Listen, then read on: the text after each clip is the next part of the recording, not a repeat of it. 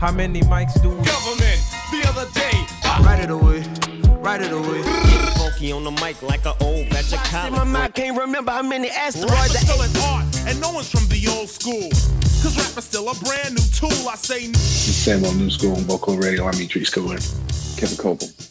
And you know what it is. We've been doing this since May, maybe April. We chop it up week to week about hip hop, news, views, reviews, and everything in between. Welcome. Shout out to producer Justin Mayer. A lot to get into. Now, Kevin, how did you spend your Indigenous Peoples Day? Yeah, you know what I did today, man? On Mondays, we do a YCA Still Writing prompt, because it was Indigenous Peoples Day, I was inspired by Audre Lorde's Litany for Survival, which is a beautiful text and, was encouraging people to think about the different things you, your people, your parents have overcome in order for you to be here. You know what I mean? I love that. Yeah, and so that was. Yeah, I caught that one, and I'm gonna actually do that one because I was really. No, you should. Yeah, you'd body. Yeah. I feel like it might low key just be an entire book on the real. Word, just for real. Yeah. But I know we have some teachers in the building, in the digital building, and so definitely make sure you follow the hashtag YCA Still Writing. I have the distinct privilege of guest hosting that for a week. It's great. It's just a wealth of and really, if you search by the hashtag, you got your curriculum it don't stop. Really, it don't stop. It don't stop. What about you, man? How did you spend the day? I'm taking the week off from my my primary gig, my administrative gig, and so I'm just like taking time to kind of just catch up on some writing and just be kind of in my house more and just like around my kids a little bit and just be available, if somebody needs me to run in a store or whatever, and just kind of like live in my head a little bit too, like I used to did, and not, so I'm taking this week to do that, but I can already feel it going too fast. So I'm trying to, pace yourself. Yeah, it is what it is. It is what it is. Yeah, it's not what it isn't. Man. Well, let's get into it. Where should we start? I think we should talk about Scarface first, man. Yeah, let's talk about Scarface first. Yeah. When did you hear the news? So you told me about it, and you heard this on Twitter or what social platform did you hear about? Yeah. So just this week, I think it was, the incredible, groundbreaking rapper Scarface from the crew Ghetto Boys, Houston-based Rap-A-Lot Records, someone who has done so much for lyricism, has done so much for the culture, like true OG, you know what I mean? Like you think about Ghetto Boys' impact, and then you think about Scarface's solo career, and just the discography that he has, and all of the literature. I mean, I teach Scarface in the classroom, particularly. Oh, really? That song, My Block. Every day has been the same old thing on my block. You either working or you're slanging cocaine on my block. You know what I mean? Yeah. Which is just very much about the kind of, like on the corner, on the block aesthetics, like that, that kind of realism that I love about hip hop, like the true reportage. Burst journalism, like Scarface is a master of this, Absolutely. And so on Twitter, just recently this week, he put out, this was the tweet: "I need a kidney, y'all. Any volunteers? B+ blood type." And that's the tweet, which is gotta be like probably one of the most tragic tweets in the genre's history. Yeah. I mean, I know that, similarly, it just makes me think of Phife from Tribe Called Quest in that documentary, Beats, Rhymes, and Life, or something like that. What it was called, the Tribe Called Quest documentary. And I know that was like a struggle for Phife. So this brought me back to that. But yeah, man, that's like really kind of shocking. But also at the same time, I mean, this is my twisted brain. I'm also just like as a fan of the music, like to know that, like, wow, I saved Scarface's life. Right, I know. Like for real, if you have like an extra kidney that you're trying to get rid of, and you have B+ blood type, then you like definitely. You know what I mean? Like backstage, backstage passes forever. Like right. I mean, VIP status forever. Yeah, you probably could like orchestrate the Ghetto Boys reunion. you probably get, like a Prince J, like sit down, you know what I mean? There's all sorts of things I think you'd be able to get. Now, so what, T.I. offered money to anyone who's willing to help Scarface. Wow. But, this is a result of COVID. I didn't know that. I think we talked about, I don't know if we talked about it on the show. I know we talked about it kind of off air, but, in March or something like that, he contracted COVID. And it got so bad that he had to go on dialysis because his kidneys were failing from it. And, okay. See, I didn't know that part of it. He just hasn't recovered since. Oh man, that's sad, man. Yeah, COVID has been wrecking shop on communities of color, definitely on indigenous communities, certainly on the Black community, and has already taken, a couple of, has already impacted hip hop pretty hardcore, and this is definitely, one of the more high profile cases, man. Yeah. So when you see the contrast between the care that, someone like Scarface would get and somebody with less means would get in the contrast to the kind of care that 45 is getting, right? And, whatever they're running him through and who knows, with all the, smoke and mirrors and everything like that. But it's just, you just continue to see the, grand disparity, the health gap that exists between, Black and brown communities and white communities of means, Yeah, exactly, man. Exactly. Like even somebody like Scarface, Right. But it's hard to get a kidney too. I mean, like it's just the wait list is long. So it's really sad, man. It's tragic. And, you can't help but, of course, reflect on his legacy and everything he's brought to the game. And, it's just, of course, I'm like playing all my Scarface records. I've been playing all the stuff. I'm a ghetto boy. Do you have favorites like lines or albums? I know this is, he greets his father with his hands out. I've never seen a man die till I see a man cry or whatever. Right. He greets his father with his hands out. Rehabilitated slightly. Glad to be the man's child. He greets his father with his hands out. That's pretty good. That's pretty good Scarface. I got a few. And then honestly, man, I know this is not like rocket surgery to anyone, but my mind is playing tricks on me. One of the greatest songs ever made. At night I can't sleep. I toss and turn, candlesticks in the dark, visions of bodies being burned. Period. Yeah, and it's about to be Halloween, which is like kind of like probably one of the best songs. Not even about Halloween. It's really about paranoia and all these other kind of incredible things like mental health, which will kind of go into our second segment. But definitely, my mind is playing tricks on me. Yeah.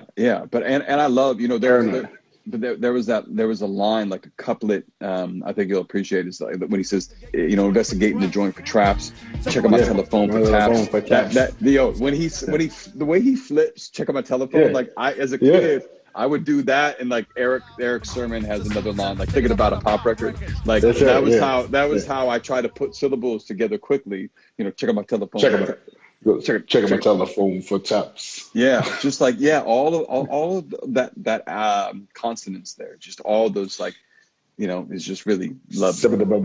Yeah, exactly.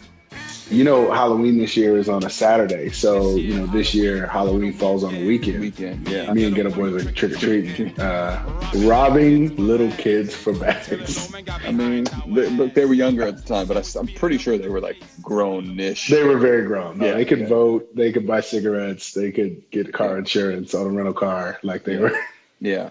I don't know if Bushwick Bill had much of a run in the car insurance game. I don't know if he was like steadily insured throughout his career, but hey, man, he might have been. You'd be surprised. The South they play by different rules down there.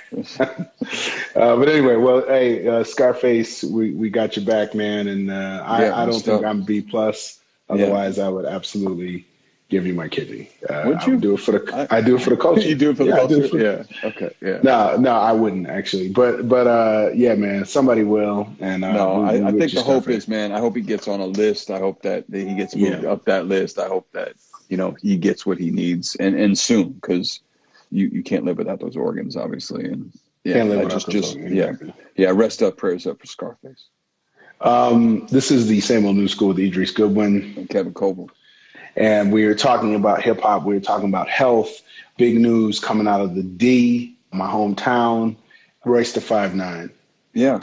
lyricist, rapidy rapper, Eminem, one half of the Bad Meets Evil, one part of the now defunct Slaughterhouse, recording artist extraordinaire, ghostwriter extraordinaire, and has become a real advocate for his city, has started the Ryan Montgomery, which is his name, Foundation for Mental Health. It's a new foundation working with the National Alliance on Mental Health and CNS Healthcare, which are both based in Detroit.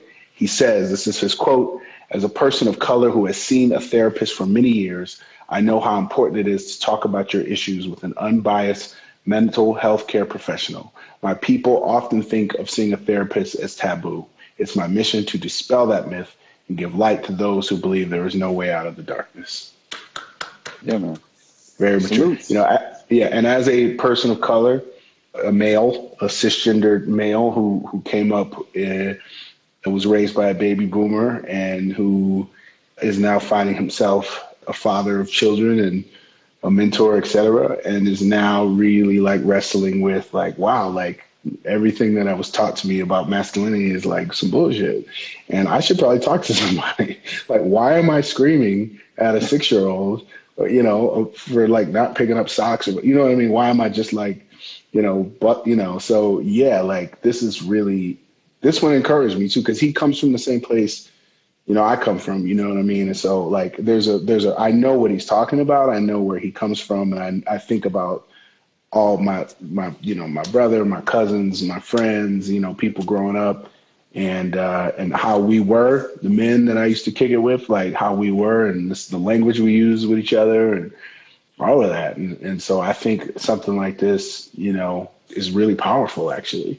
So salutes for X59, man. This is very impressive. I'm super excited about it. I'm doing this thing where I'm donating every week to a different social justice or nonprofit organization. Really, like not giving that much money, but really just to kind of like do it consistently and build a practice and raise awareness and try to build some coalition.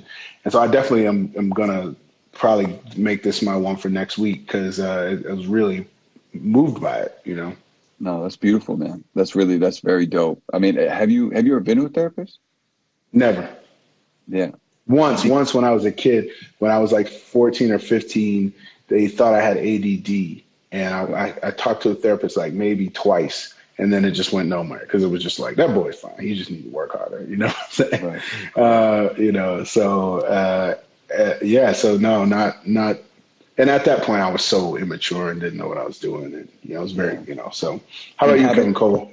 Oh, well, yeah, I'm Jewish, of course. You know, well, but I tossed that out to say that just culturally though, right? Like, yeah, in Black culture, that's not what you do. And, you know, in your culture, that's like, it's like a cliche. So I didn't want to kind of go there because I'm not trying to get Nick Cannon out here. Yeah, but, no. Well, yeah, no, I mean, Jews are, I mean, you know, I think, you know, some of the, you know, early therapists and those who kind of created the field of psychotherapy are Jews. And I think it's because we love the life of the mind. And I think also account for history and, you know, there are a million reasons. But I also think like coming up, it wasn't, you know, in that way, it was not taboo. It was taboo in terms of like the, you know, American, you know, masculine, you know, kind of bury your feelings. Like my grandfather, who was an assimilated Jew, like would never go to therapy, even though he needed therapy deeply. But I, you know, I think I got, you know, lucky in the sense that I was also reared by the women in my family who, you know, also needed therapists to deal with the men and everything else. That's what I was going to say. It's like men in their denial of going to therapy end up just sending other people to therapy. For real. Yeah, for real. And so I mean, I have a therapist now who, you know, I'm probably going to end up dedicating my next book to, you know, because he really has helped me through so much of my own bullshit and, you know, over the last couple of years. But I've had, you know, over the course of my life, like I used to go see somebody else, stopped seeing her after a while. And then, you know, in the last few years I've returned to therapy and it's made a giant difference. I mean, just in terms of a cadence in my week, but then absolutely to have a space to go talk about shit that I need to talk about and I can't process on my own, you know, that the shit that I, like everyone, the shit that everyone inherits, the shit that everyone carries is too much for you to deal with by yourself, you know? And so if you don't have a therapist, I mean, people have gone to their, priests or pastors or rabbis or imams, or, whoever. But I think that practice of unburdening yourself, of talking to someone and getting someone who is, trained to have you see what's going on with yourself is absolutely important. And I think, to your point, I think I really commend Royce for not only being, on any given day, like top 5, but also just for doing this work, for himself and for his community, and hopefully destigmatizing, the notion of going to see somebody and talk with them. Yeah, that's well said, man. And also, as you're talking to, it makes me also realize that, like, I'm sure, all roads always lead back to systemic racism. I mean, my pops told me that, like, and my mom too, that growing up, even just dentistry, like what dentist you could go to, it's like you could only go, there would be like one black dentist for like a 30-mile radius, you know what I mean? And, so I'm sure, like, what white therapist was going to treat, and even if you were black, like, who's got the means, right? Like, are there, and so there's also this thing of, it's not the cultural, it's like, how do you do that, right? It's like, yeah, talk to the pastor, right? Talk to the pastor, pray on it, or just shut up, or like, get over it. Like, you know what I mean? So there's some of that too, of like, it's not even an option, I think, for certainly even just my parents' generation. That just was not an option. Right. Yeah. And so here comes us with our cable TV asses, and like, it's like we're there's no one to really, so I think someone like this that we know and trust, someone from our generation who's like, no, here's how you can do it. Here's a road to do it, is really positive, man. So, and I think part of what he's doing, he's partnered with a few different orgs in Michigan and Detroit, but I think part of what he's doing is also securing, free sessions for folks. I mean, I think he's not only is he coming out and trying to destigmatize it, but I think, and it's similar to what, an organization in Chicago is doing, Healthy Hood. They have a similar campaign about mental health in Black and brown communities, where they've secured, like hundreds of pro bono hours from trained professionals and you could sign up if you want a spot. You could sign up and get, have an opportunity to talk to someone. And so, yeah, man, I mean, I think there are resources out there, and I hope people who want and even think about needing to talk to somebody, that they really try to then talk to somebody, because it can save your life, and it can make a world of difference. Yeah, amen, man. Amen. So this is Same Old New School. You're listening to Idris Goodwin and Kevin Coble. Yeah, man. Big week for conversations on health within the community. We talked about Scarface Needham Kendi. We just talked about Royce the 5'9" and his mental health organization that he just started. And speaking of Detroit, we're going to talk about some lyrical fitness, some lyrical health. One of the most slept on and underrated in the game, also a Detroit rapper of that Royce the 5'9", Eminem, Slum Village, Jay Dilla era, is Elzhi, who's always been one of my favorite rappers, even more so than one of my favorite rappers. One of the rappers I listen to, and he makes me want to write rhymes. Like, just as a rapper, as like a rapidy rapper to my core, like, I listen to him just like this, like, technique, interesting, right? You know what I mean? Which, again, stepping outside of myself, I totally could get how, if you just like songs, like, you might not know how to listen to Elzhi, but I also am like, I don't understand how you could not find that amazing. Yeah. Well, and he has some songs on this record, which is great. I know we're kind of this record, 7 times down, 8 times up is a great record, and he has some songs on it. But I mean, I think he just does so many things well. And I wonder, we've talked about it before, but what is it about Detroit rap? What is it about Midwest rap, where, you have so many gifted lyricists who are also great storytellers, who can battle rap, who are, masters of the metaphor, can, talk their shit, and also like weave an incredible yarn. And Elzhi, in some ways, like, is in the top of that conversation. Royce is my favorite rapper from Detroit, but Elzhi is in my top few, and it's because he is able to do so many things so well, and he really this is a great record, but too, that song Hot Winter Cold Summer, that's the reason I go for the season, put them season figure 4 leg locks. I trap out dozen in your egg box. Bang this in your car and watch it transform like Meg Fox. Is a jam. Like that's a jam. And he made the hook. Like there's so much that's working about this album, but that song is a standout for me for sure. I mean, I even like the cadence on Smoke and Mirrors too.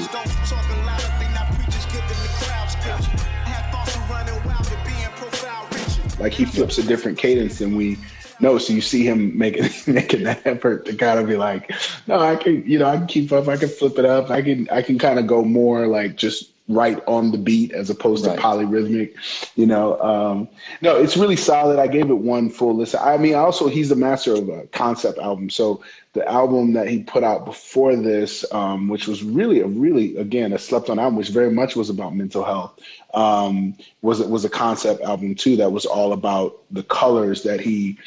That would be like, I guess this was part of his therapy, like identifying a color for his mood or his emotion. And he sort of built a whole album. I'm going to find the name of it. The album that sticks out. Lead Poison. Okay, wow. Okay. Lead Poison. Yeah. Whether you cop the album downloaded, you streamed it or popped the CD in. I just want my grandmama to see me win. No, he has a discography, man. I go back to Illmatic, the kind of the Detroit flip of Illmatic. And starting from the Genesis, far from where the finish is. No role models, just empty bottles of Genesis. Roaches in that. He took that as a blueprint and made his own, kind of ode record in some ways, but flipped it in such a beautiful way to make it not about Queens, but about Detroit. And I had a live band play those samples underneath. Samples. And the band is fire too. I think it's like a Will Sessions or something like that is the name of the band or something like that. And I even as an instrumental album, by the way, that album goes.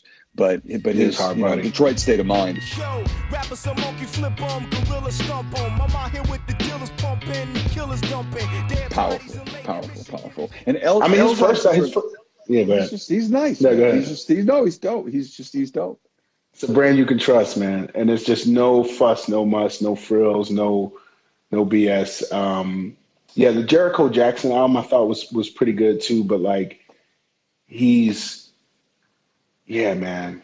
So anyway, I'm looking forward to digging into this one more. I said, I only got to listen to it one time.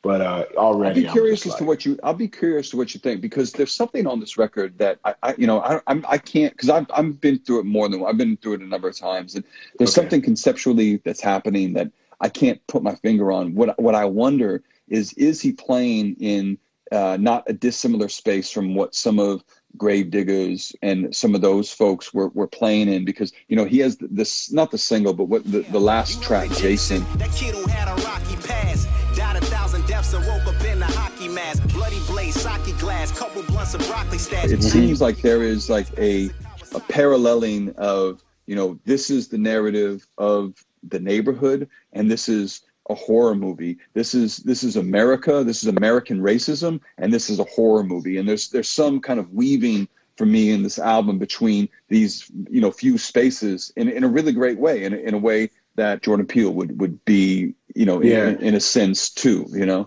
Well, man, the Devil's Night. There was something in Detroit in the '80s called Devil's Night, which was a tradition where they just burned down houses or burned down abandoned buildings the night before Halloween, and it was real serious. And so, Esham is one of the first horrorcore rappers ever. He was out in the '80s, and so it's just post-industrialization, man. It's just the cracker. It's like that neglect leads to actual horror, like not made up horror. So there was always, I remember it was some of my Detroit homies who really hipped me to horror, like horror movies and stuff like that, because it was like, there was this understanding, especially the urban. In the 80s, you had a lot of urban horror movies too, like Friday the 13th. I mean, he starts at Camp Crystal Lake, and then there's a whole moment where he goes to New York, and you know what I'm saying? Like, so anyway, I don't want to get in the weeds of horror movies, but listen, Kevin Copeland, we are at 7:56, and we got to get the homie Zay Patel in. He did not. Salute. He's dying to talk to us about this 21 Metro Boomin record that we got to get into.